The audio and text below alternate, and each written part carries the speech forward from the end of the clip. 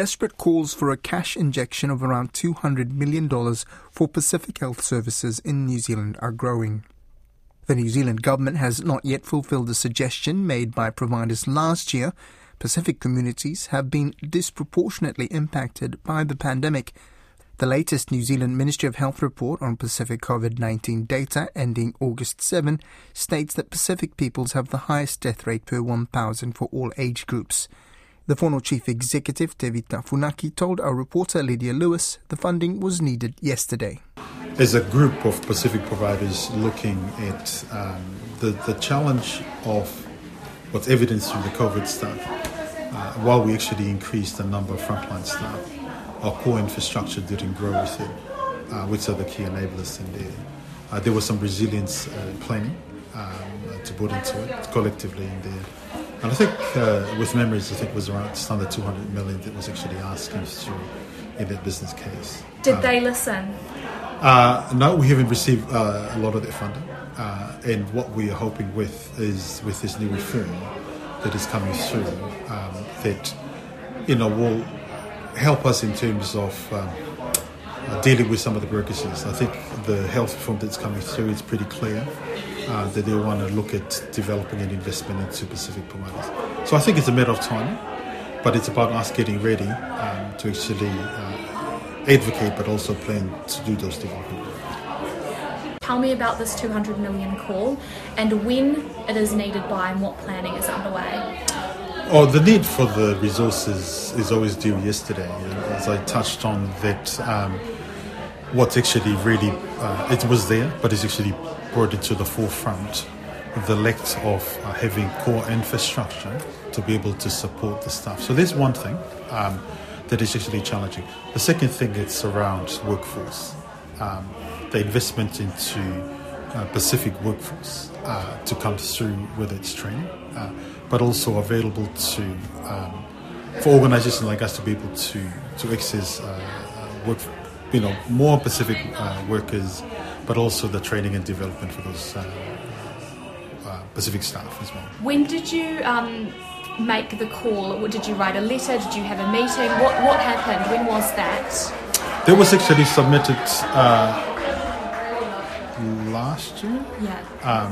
In there, and the program. What was it submitted through? What was? Can you just explain about the technical side of it, please? So all of us as Pacific providers, we were asked to put together a resilience plan for each providers, and collectively, that's where the sum that came through under 200 million in there that was put through, and there was a number of key investment areas.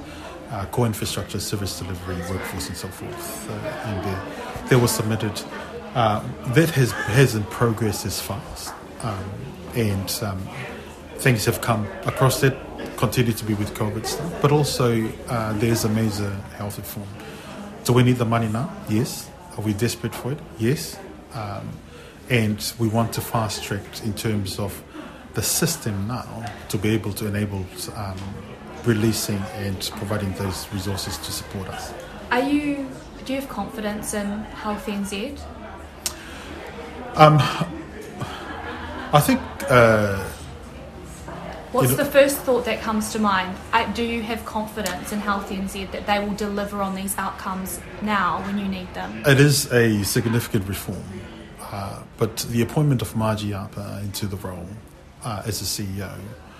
Gives us confidence because at least as a CEO you understand, she stayed close with us, she understands the struggles of Pacific providers, and she actually put that as part of the priorities in the new organisations that she's actually leading through.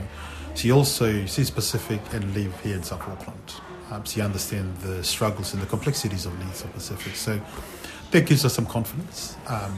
We also have seen the most senior Pacific role that's ever been appointed as a national director. We had Meg Potasi here.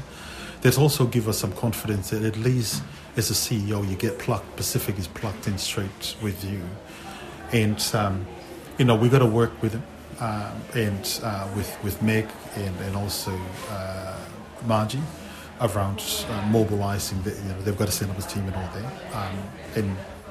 that. But those are people, those are leadership that at least are not foreign in terms of the struggle that we have. So they are, good level of confidence in there. And you too, as well, a new role as well. Tell me about that. Yes, I've just been appointed into the co-op board for ProCare. Congratulations. Thank you very much. And it's, ProCare has been our PHO, and obviously I chaired PHO board for a little while, and thought I was, but being put into the co-op board, it's a privilege to be there, but it's also a responsibility, and my role in there is actually to Pacificise ProCare and ensure that where they're putting their resources and commitment is also for Pacific. Have you had any first or initial meetings, and how have you started that conversation? When do you plan to start that conversation and make those changes? I'll actually get my first meeting next week, I think on Tuesday or Wednesday.